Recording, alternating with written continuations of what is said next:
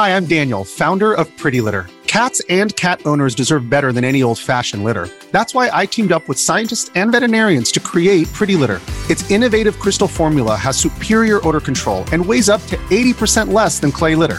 Pretty Litter even monitors health by changing colors to help detect early signs of potential illness. It's the world's smartest kitty litter. Go to prettylitter.com and use code SPOTIFY for 20% off your first order and a free cat toy. Terms and conditions apply. See site for details. The Hargan women seemed to have it all. We were blessed. My mom was amazing. But detectives would soon discover inside the house there were the bodies of two women. A story of betrayal you would struggle to believe if it wasn't true. I am just praying to God, this is a sick joke. From 48 Hours, this is Blood is Thicker, the Hargan family killings. Listen to Blood is Thicker, the Hargan family killings, wherever you get your podcasts. A lot can happen in 3 years, like a chatbot may be your new best friend. But what won't change? Needing health insurance. United Healthcare Tri-Term Medical Plans, underwritten by Golden Rule Insurance Company, offer flexible, budget-friendly coverage that lasts nearly 3 years in some states. Learn more at uh1.com. Due to the graphic nature of this woman's crimes, listener discretion is advised.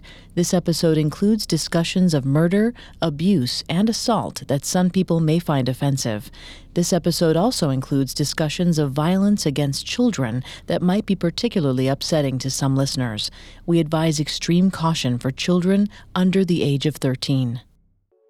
On the night of May 19th, 1983, 27-year-old Diane Downs arrived at Mackenzie Willamette Hospital in a blood-spattered Nissan Pulsar with her 3 young children.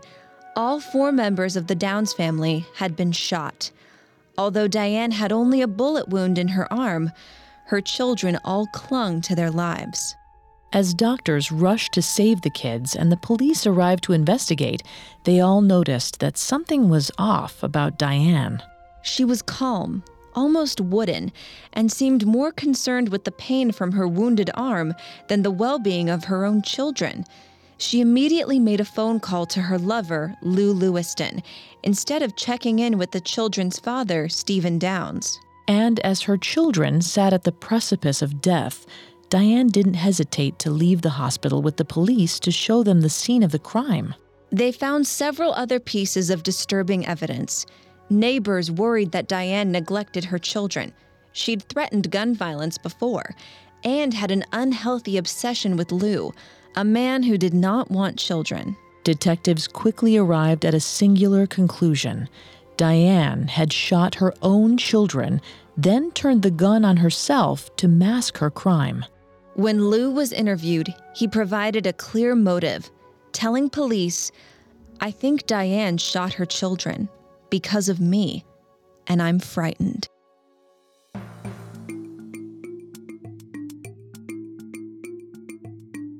Picture a murderer, a gangster, a thief. Did you picture a woman? We didn't think so. Society associates men with dangerous crimes. But what happens when the perpetrator is female? Every Wednesday, we examine the psychology, motivations, and atrocities of female criminals. Hi, I'm Sammy Nye. And I'm Vanessa Richardson. And you're listening to Female Criminals on the Parcast Network. Today, we're telling the story of Diane Downs, a woman convicted of shooting her own children in 1983 in the hopes of regaining her lost relationship. At Parcast, we're grateful for you, our listeners. You allow us to do what we love. Let us know how we're doing. Reach out on Facebook and Instagram at Parcast and Twitter at Parcast Network. And if you enjoyed today's episode, the best way to help us is to leave a 5-star review wherever you're listening. It really does help us. We also now have merch. Head to parcast.com/merch for more information. In our last episode, we talked about Diane's austere childhood. Her parents raised her to be conservatively behaved and extremely stoic, not wanting her to show any kind of emotion. As Diane grew up, she rebelled against her upbringing, wearing more fashionable clothing and cutting her hair short. When she was 15, she started dating the boy across the street, Stephen Downs. In 1973, 18-year-old Diane married Stephen to appease her father. While the marriage was ultimately an unhappy one, it did bring Diane the greatest joy of her life, motherhood. She had 3 biological children: Christy, born in 1974, Cheryl, born in 1976, and Danny, born in 1979, as well as a surrogate child in 1982. But while she enjoyed the attention that came from being pregnant, she was often disappointed and overwhelmed by the realities of raising children. Diane's struggle between fantasy and reality was exacerbated by her psychological issues, including histrionic personality disorder and difficulty expressing emotions in a healthy manner. She greatly inflated the importance of her relationship with Lou Lewiston. What he considered a casual fling, she believed was true, undying love. She thought it was love worth sacrificing everything for. On the night of the shooting, May 19, 1983, Detective Doug Welch interviewed Diane at Mackenzie Willamette Hospital. Welch was the responding officer that night, and this was his first homicide case.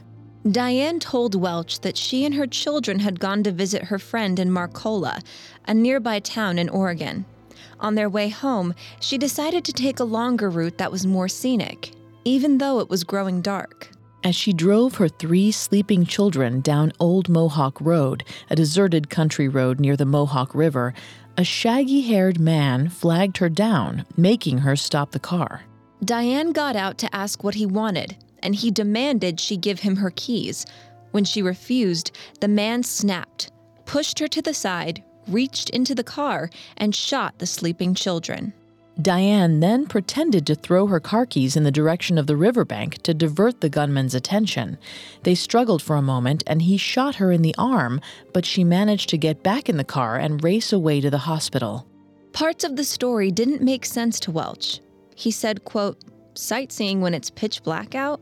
And why are the kids fatally or near fatally wounded, and she, being right-handed, is shot in the left arm? I mean, think about it. She's the biggest threat to him, not 3 sleeping children," end quote. In addition, Diane's account of the events on Mohawk Road were inconsistent. She told Welch the man was bushy-haired, then said that he wore a ski mask. First, she said that they were attacked by 1 man, but then she said there had been 2, then reverted back to 1. Her evolving narrative is consistent with pathological lying, a common symptom in those diagnosed with histrionic personality disorder, like Diane. Vanessa's going to take over on the psychology here and throughout the episode. Please note, Vanessa is not a licensed psychologist or psychiatrist, but she has done a lot of research for this show. Thanks, Sammy. According to Dr. Mark D. Griffiths, patients with HPD will often lie as a way to enhance or facilitate their dramatic and attention-seeking behavior. In this case, with the dozens of police and doctors in the hospital focused on her, Diane adjusted her story to appear more dramatic as needed. While Welch took Diane's statement, doctors fought to save the 3 Downs children. Just a warning, we're about to talk about some violence against children, so sensitive listeners might want to skip past this section. By the time doctors could examine 7-year-old Cheryl, her blood had already started to coagulate. It was very unusual, as patients typically arrive at the ER still actively bleeding, and the hospital was not far from the site of the shooting. Doctors struggled to suction out blood clots from her throat, but she died before they could help her. 8-year-old Christy and 3-year-old Danny both clung to life as doctors worked hard to save them. 2 bullets had barely missed Danny's spine, but they still feared he would be paralyzed.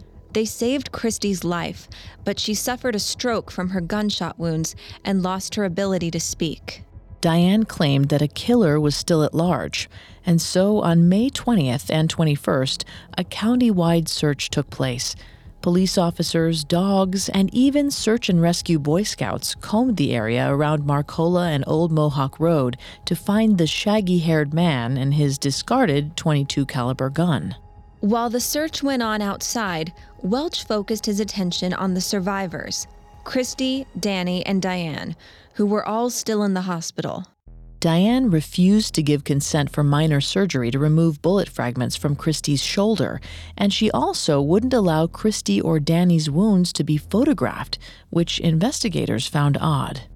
However, Welch was able to witness a key interaction between Diane and Christy, their first reunion after the attack. Everyone had expected to see a tearful, heartfelt meeting between mother and daughter. Instead, what they witnessed was rife with tension. Diane walked into Christy's ICU room and stared her daughter down. With her good hand, she reached for Christy's and squeezed tightly. Diane repeated the same phrase over and over through clenched teeth.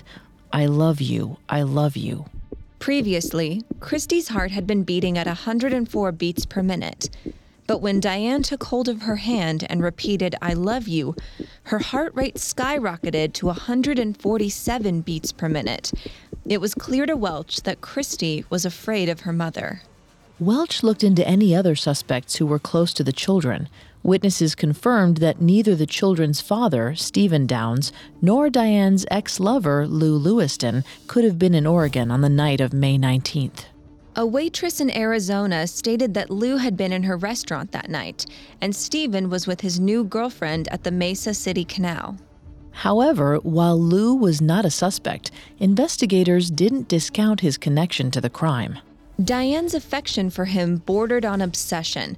Police found her overly effusive and childish diary entries about the fantasy life she hoped to lead with Lou, a married man who did not want children. According to the Diagnostic and Statistical Manual of Mental Disorders, Edition 5, more colloquially known as the DSM-5, people with histrionic personality disorder will often go to great lengths, even irrational or dangerous lengths, in order to get what they want. Diane had an intense need for attention and would do whatever it took to receive that attention without understanding the consequences of her actions. It was clear to Detective Welch that she had a motive for killing her children. They were standing in the way of the love and attention she desired from Lou Lewiston. In late May of 1983, a few weeks after the shooting, County Prosecutor Fred Hughey assembled a grand jury. They would decide whether or not a suspect should be indicted in the shooting. When Diane was served a subpoena to testify before this grand jury, she rejected it. It's nearly unheard of for a victim to refuse to appear before a grand jury, as their testimony is usually instrumental in proving the prosecutor's case. However, Diane felt like Hughey was attacking her by asking her to testify, and so she hired a defense attorney named Jim Jagger.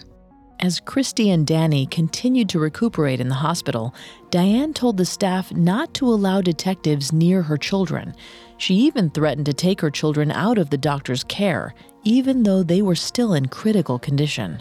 With that announcement, Hughey requested a protective order to place Christy and Danny under the temporary legal guardianship of the Oregon State Children's Services Division. The state would be responsible for decisions regarding the children's medical treatment and overall well-being. The request was approved, and Christy and Danny were placed in the care of the state. Diane appealed the decision, but lost the hearing. On June 6, 1983, Diane appeared on television to talk about the shooting and the custody battle. But despite the tragedy surrounding her family, she lit up on camera, smiling brightly at the audience. Diane gave several more interviews describing the events of May 19th, and the media ate her up. She made appearances not only in Oregon, but also soon in Seattle, Washington, D.C., Los Angeles, and New York. Yet, she still refused to speak to detectives. Anything she had to say would be televised or in published interviews. In one taping, she mimed her interaction with the alleged gunman, but when she confused some details, she laughed, appearing to have fun with the play acting of this traumatic event. With her histrionic personality disorder, Diane craved attention more than anything else and vied for television appearances at any chance she got. She would dress herself up for extended interviews. Many reporters gave her the nickname Princess Di, spelled D-I-E instead of D-I. Diane devoured all the recognition she could get, but while she performed for any media outlet that would listen, prosecutor Fred Hughey was collecting statements of his own, carefully staging his case against her. The media would have plenty more to report on, as the public saga of Diane Downs was only just beginning. Coming up, we'll see what kept Diane in the spotlight.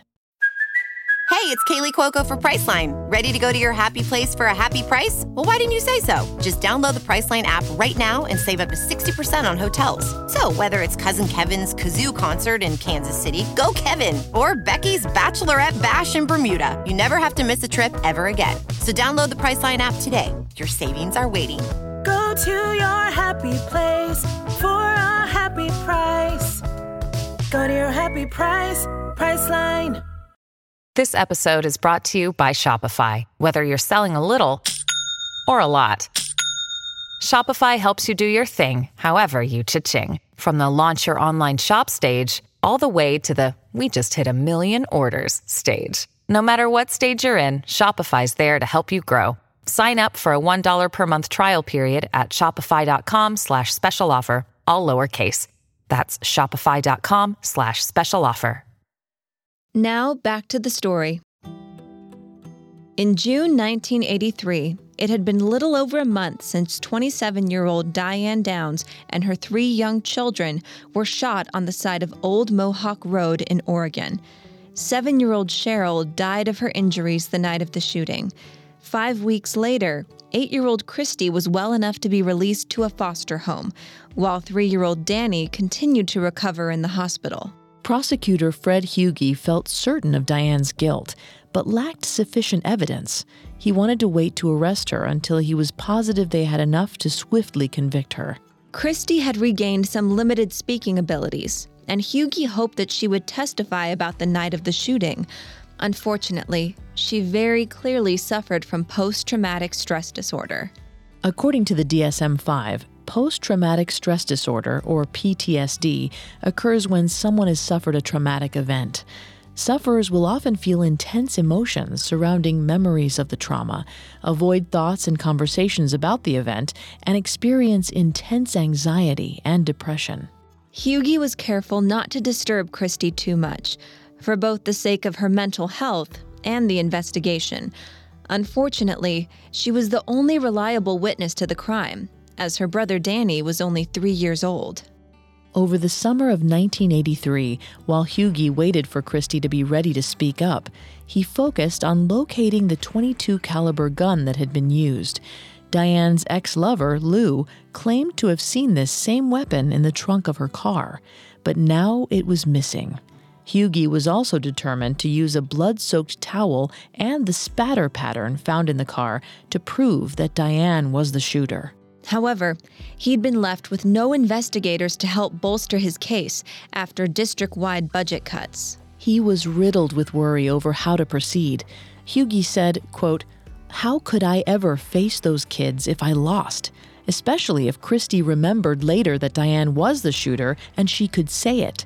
Double jeopardy would attach and we'd be helpless. A truly bungled prosecution," end quote. While Hughey waited, Diane continued with her media tour. In interviews, she focused on her desire to get her children back. She called the police evil, saying that they were wrong to focus their energy on her and instead were letting a shaggy-haired killer go free. During that summer of 1983, she consistently provided enticing headlines. Diane believed that the media was on her side because they fed her need for attention. But the truth was, journalists simply ate up the juiciness of her story. On July 15th, 8 weeks after the shootings, Diane requested to speak with Sheriff Dave Burks. Normally, suspects are advised against speaking directly with the authorities, especially without an attorney present. But Diane's actions throughout the investigation were emotionally driven and often based on false logic, symptomatic of her histrionic personality disorder. In her mind, if she simply expressed her concerns about the investigation to Burks, he would be moved to help her. She told Burks that she believed the Oregon State Children's Services Division was taking explicit action to brainwash her children, rendering them emotionally handicapped so that the state could earn an additional $260 a month. She insisted he investigate the CSD, despite having no evidence to support her claims. Burks was in shock. He couldn't believe that a suspect was speaking directly to him, let alone with such a ludicrous idea. Diane countered with another interview a few days later. She told the Springfield News that Burks had called her press conferences and media appearances a charade. She retorted by saying, quote, "If they want to call what I'm doing a charade, well, I'd call this investigation a charade," end quote. But all the while, Diane's story continued to change. She revised her description of the shaggy-haired man, saying that his face was thinner than she had previously described. She also claimed to remember that the killer wasn't a stranger. In fact, she recognized his face, but she wouldn't say his name or how she knew him. In her new account, Diane insisted she was both followed by a yellow car and that a strange man ran in front of her car to flag her down. She said that the shooter knew her name and threatened to kill her if she told anyone, which is why she didn't tell authorities initially. Diane also spoke of a time lapse in her memory.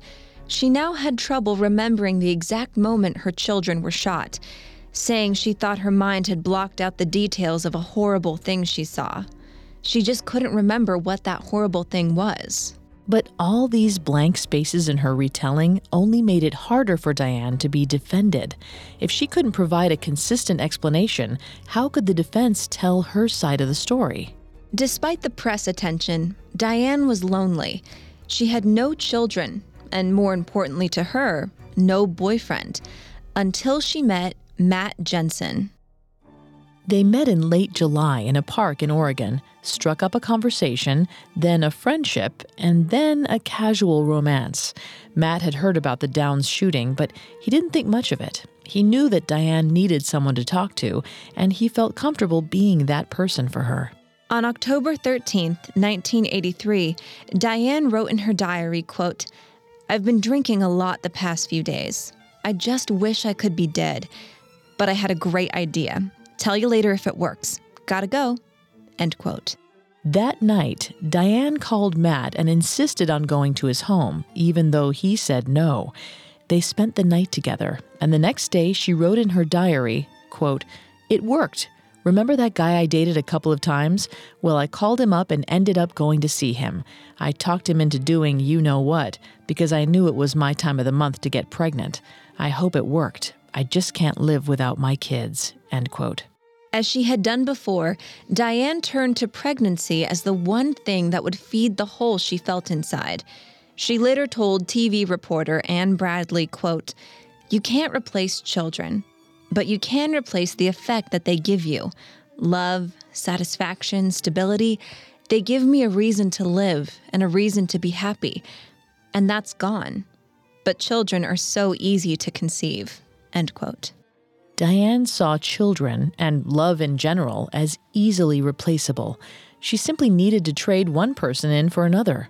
Even as she was suspected of killing one child, she began her 6th pregnancy with another. When Matt discovered she was pregnant in late October, he rejected her. But she didn't care, fulfilled and content with the love of her growing baby. Little did she know, while she was growing a new life, prosecutor Fred Hughey's grand jury was meeting with everyone surrounding her case.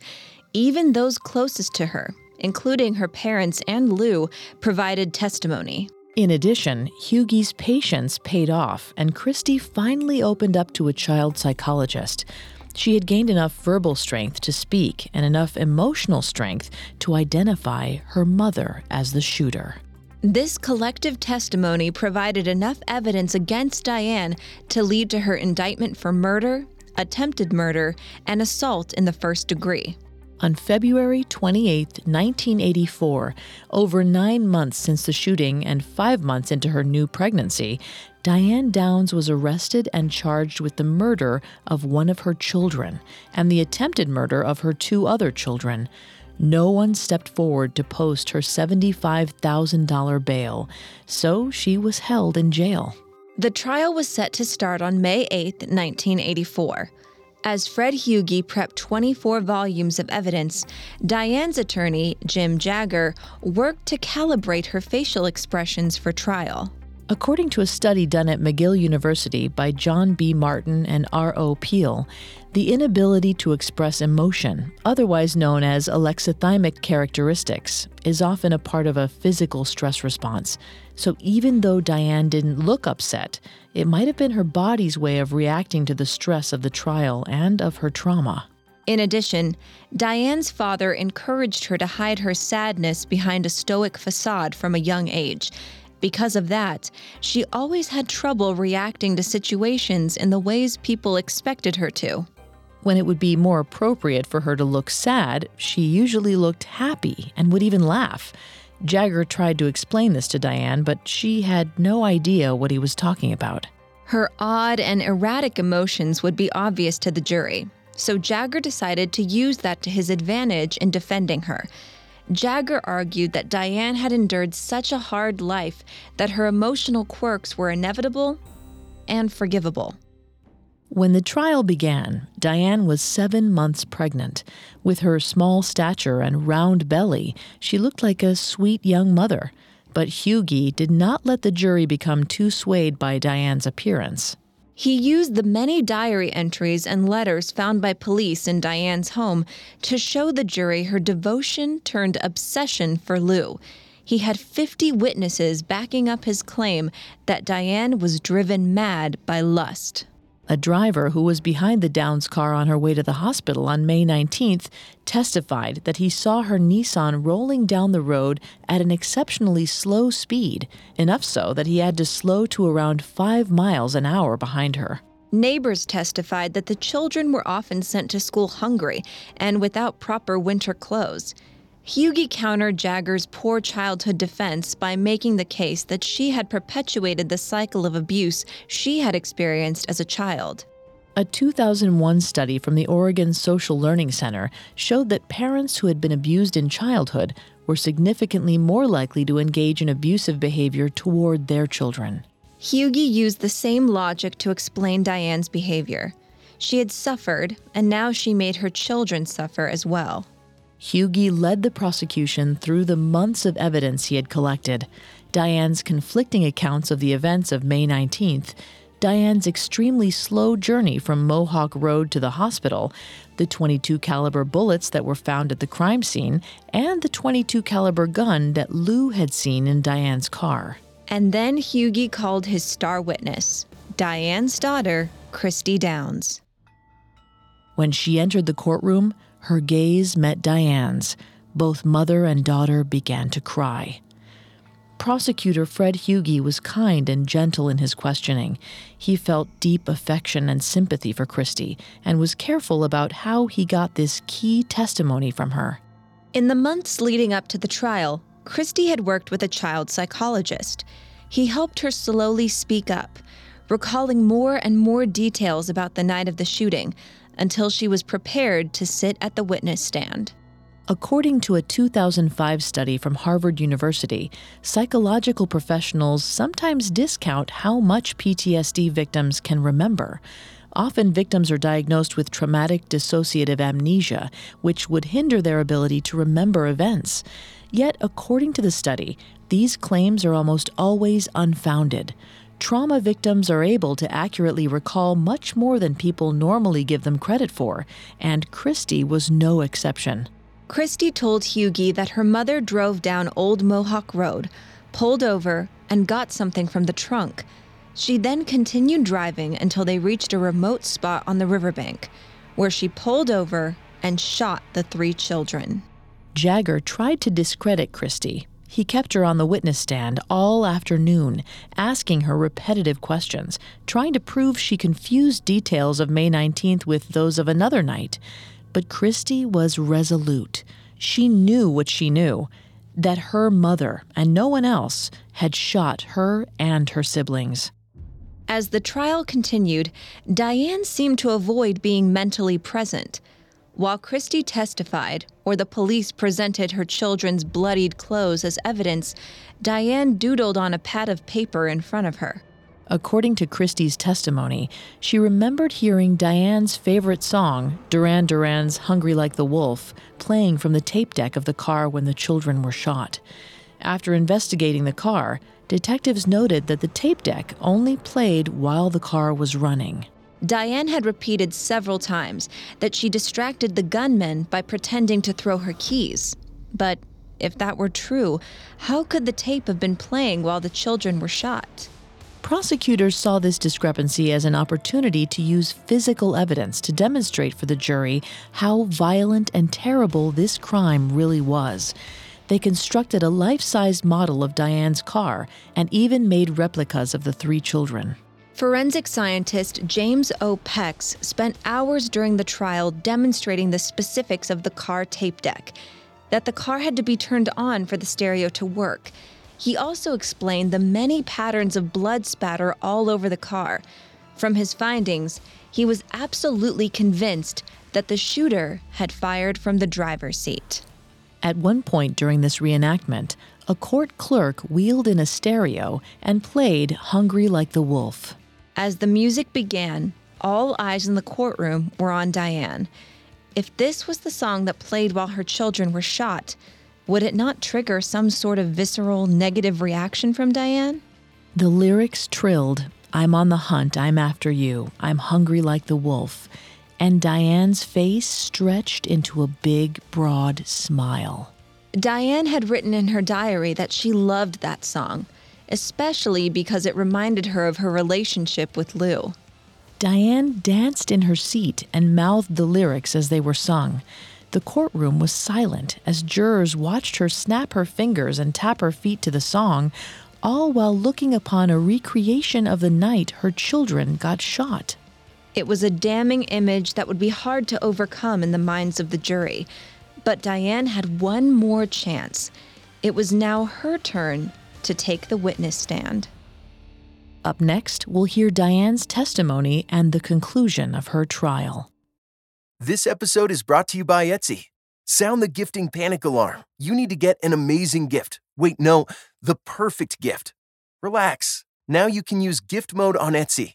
Gift mode on Etsy takes the stress out of gifting, so you can find the perfect item for anyone and any occasion. It's easy. Just tap or click gift mode on your Etsy app or Etsy.com. Then answer a few short questions about who you're shopping for and what they like. And gift mode instantly gives you curated gift ideas based on hundreds of personas. Now it's simple to find gifts made by independent sellers for all the people in your life. So whether you need a housewarming gift for the new homeowner or a birthday present for the pickleballer, Gift Mode has you covered. Need to find the perfect gift? Don't panic. Try Gift Mode on Etsy now. With Capella University's FlexPath format, you can set your own deadlines, learn at your pace, and access most coursework from anywhere at any time. Imagine your future differently at capella.edu. Now back to the story. In the summer of 1984, 28-year-old Diane Downs stood trial for the murder and attempted murders of her 3 young children. After her oldest daughter, Christy, gave emotional testimony against her, Diane took the stand to defend herself. She spent an unprecedented 4.5 days being questioned by both her lawyer, Jim Jagger, and prosecutor, Fred Hughey. Jagger was faced with the difficult task of defending a client who presented discrepancies in her story, even while on the witness stand. It was a challenge to even make sense of what she said in court, let alone use it as a defense.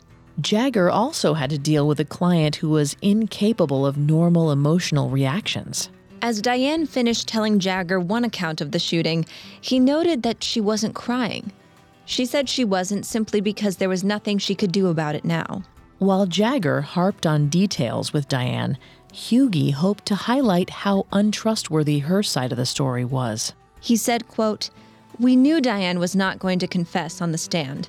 The goal of cross-examination was to try to let the jury see her under some stress, to see her convoluted reasoning, inconsistencies, and the improbability of her story, to show the development of her antisocial personality," end quote. And it worked. While Jagger tried to question the validity of memory as evidence and called young Christie's testimony a performance, Hughey was backed by countless pieces of evidence and sound rebuttals of Diane's claims. One of Hughie's strongest final arguments came in the form of a piece of physical evidence, the blood-stained towel found in the car the night of the shooting. Hughie carefully folded and unfolded the towel, displaying the pattern of blood soaked through it. He posited that Diane had prepared it for herself before the shooting. The pattern of blood on the towel perfectly showed how Diane had pressed it into her own self-inflicted wound while her children bled in the back seat on the leisurely drive to the hospital. It was the visual the jury needed to understand the true horror of this crime. On June 17, 1984, over 1 year since the shootings, the jury reached a unanimous verdict. Diane was found guilty of 1 count of murder, 2 counts of attempted murder, and 2 counts of first-degree assault. She smiled as the verdict was read and continued smiling as she was taken out of the courtroom in handcuffs. 10 days after the guilty verdict, Diane gave birth to a baby girl. She named her Amy Elizabeth Downs, held her tightly for a few precious moments, and then relinquished her to the state. At Diane's sentencing hearing 2 months later, the judge made it clear that he hoped she would never see the outside of a prison cell. He sentenced her to life in prison plus 50 years. With Diane behind bars for life, prosecutor Fred Hughie and his wife decided to adopt Christy and Danny. They had become so attached to the children over the course of the investigation and trial that they wanted to bring them into their family. Along with sentencing her to life in prison, the Oregon court diagnosed Diane with 3 personality disorders: histrionic, antisocial, and narcissistic. As we've discussed, people with histrionic personality disorder will go to great lengths to draw attention to themselves, as Diane often did. Antisocial and narcissistic personality disorder were 2 new diagnoses for Diane. According to the DSM-5, people diagnosed as antisocial have a pattern of disregard for the rights of others. The more severe symptoms, such as a total lack of remorse and extreme deceitfulness and recklessness, will lead to sociopathy, which many saw as a trait of Diane's. Diane had trouble understanding the consequences of her actions. She created extreme instability in her family's life, such as the constant stream of different men she brought into her children's home because of her multiple affairs and pregnancies. After the trial, this could all now be attributed to her antisocial personality disorder. She was also diagnosed as a narcissist. According to the DSM-5, people with narcissistic personality disorder are usually self-centered, manipulative, and demanding. They'll be preoccupied with fantasies of success, and these unrealistic fantasies will often lead to unreasonable expectations. We can look at Diane's entire history with men, especially her fraught obsession with Lou, in a new light given this diagnosis. The fantasy that she would live a perfect life with a man who was already married was clearly not realistic.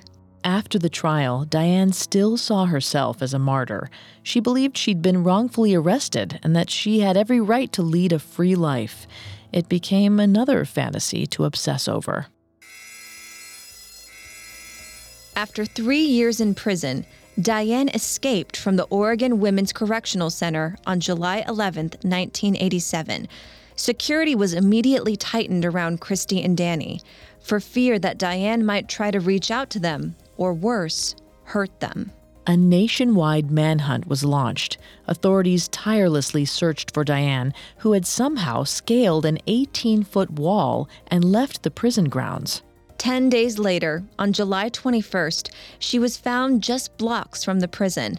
Police discovered the impressions of a hand-drawn map leading from the prison to an address on a notepad in her cell. Her old habits had emerged. She was in a house with 4 men, reveling in their attention. Diane was recaptured and sentenced to an additional 5 years in prison for her escape. She was also moved to the New Jersey Department of Corrections Clinton Correctional Institution, all the way across the country. That same year, Anne Rule published the book Small Sacrifices about Diane and the entire case of the shooting. 2 years later, in 1989, it was adapted into a TV movie starring Farrah Fawcett as Diane. Perhaps in response to other people telling her story, Diane published her own book in 1989 called Best Kept Secrets. The back cover reads, quote, Mrs. Downs gives a chilling first-hand account of how she and her children were cut down by an assailant's bullets, only to find themselves further victimized by the Oregon state legal system, end quote. The book contained more of Diane's contradictions and conspiracy theories about the authorities vilifying her. She still believed that she had been wronged. In 1989, Diane told the Los Angeles Times, quote, My children are part of my body that broke away. They love me, but at the same time they're uncomfortable with ever being with me again, end quote. Which is exactly why Diane would be so delighted when the daughter she gave birth to after being convicted reached out to her. Amy Elizabeth had been adopted by Chris and Jackie Babcock, a chemist and stay-at-home mom, who were dedicated to being the best possible parents.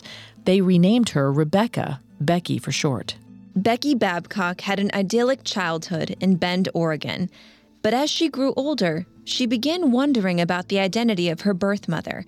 She started pestering family and close friends to find the answer she so desired.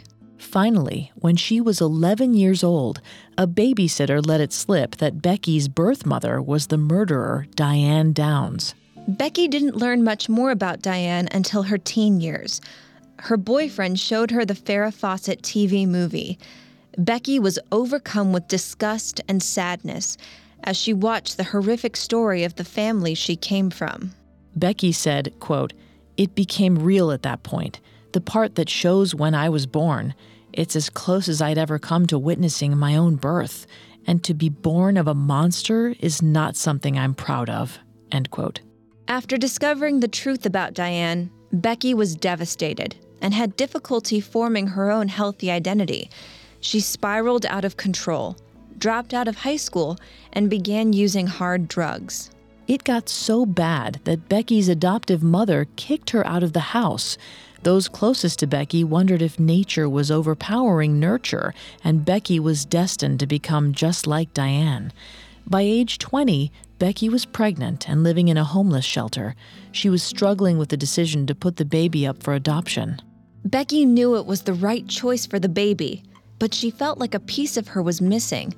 Then she realized there was only one person who could directly relate to the feeling of giving up a child: Diane Downs.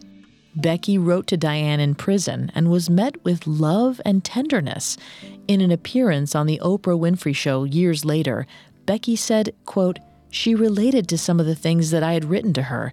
She had been excited that I contacted her, and she said that she always knew I would, end quote. However, as Becky and Diane continued to talk, Diane's old ways came through.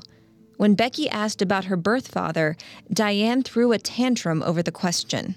Because of her narcissistic personality, Diane was incapable of understanding why her daughter would want or need anything other than Diane herself. She was convinced that it was their unique maternal connection that had brought Becky back into her life at all. Becky soon became concerned by the things Diane wrote her. Becky said, quote, Her letters started to be conspiracy theories. She believed that she was being kept in prison to be kept safe, end quote. Becky was scared. She could tell that Diane did not have a grasp on reality. After Diane told her that people had been watching Becky over the course of her life and were trying to kill her, she asked Diane to stop writing her. Diane was outraged and accused Becky of plotting to kill her. With that accusation, Becky realized that her birth mother was, in fact, the monster everyone thought she was. She cut all ties and moved on with her life, eventually getting married and giving birth to a son. Diane was eligible for parole in 2008. In her statement to the parole board, she said, quote, Over the years, I've told you and the rest of the world that a man shot me and my children. I have never changed my story, end quote. But her parole was denied. Lane County District Attorney Douglas Harselroad wrote to the parole board, quote, Downs continues to fail to demonstrate any honest insight into her criminal behavior. Even after her convictions, she continues to fabricate new versions of events under which the crimes occurred." End quote. Diane applied again in December 2010. Even during this hearing, Diane continued to assert that she was innocent. She spoke about the events of the night of May 19, 1983, with chilling indifference. Diane used an odd logic to defend herself. Instead of drawing from a mother's emotions or referencing facts, she said that if she had committed the crimes, she would have done it in a much more efficient manner. In her parole hearing, Diane said, quote, "There are so many other ways to accomplish such a horrific deed.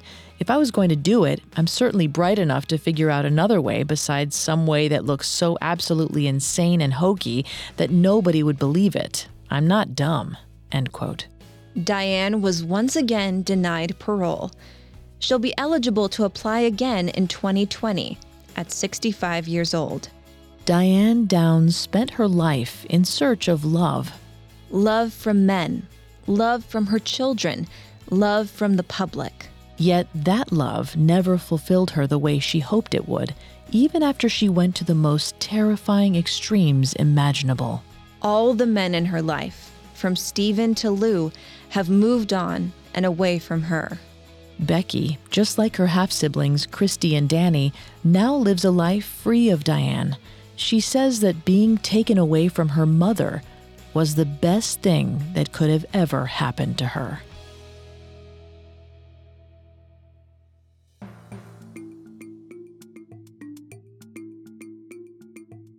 Thanks again for tuning in to Female Criminals. We'll be back next Wednesday with a new episode.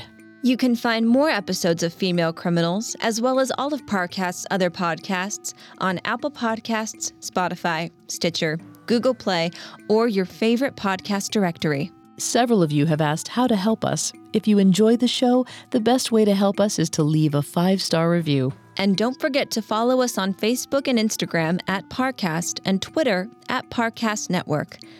We'll see you next time. Female Criminals was created by Max Cutler, is a production of Cutler Media, and is part of the Parcast Network. It is produced by Max and Ron Cutler, sound design by Dick Schroeder, with production assistance by Ron Shapiro and Paul Mahler. Additional production assistance by Carly Madden and Maggie Admire. Female Criminals is written by Sarah Halley Corey and stars Sammy Nye and Vanessa Richardson.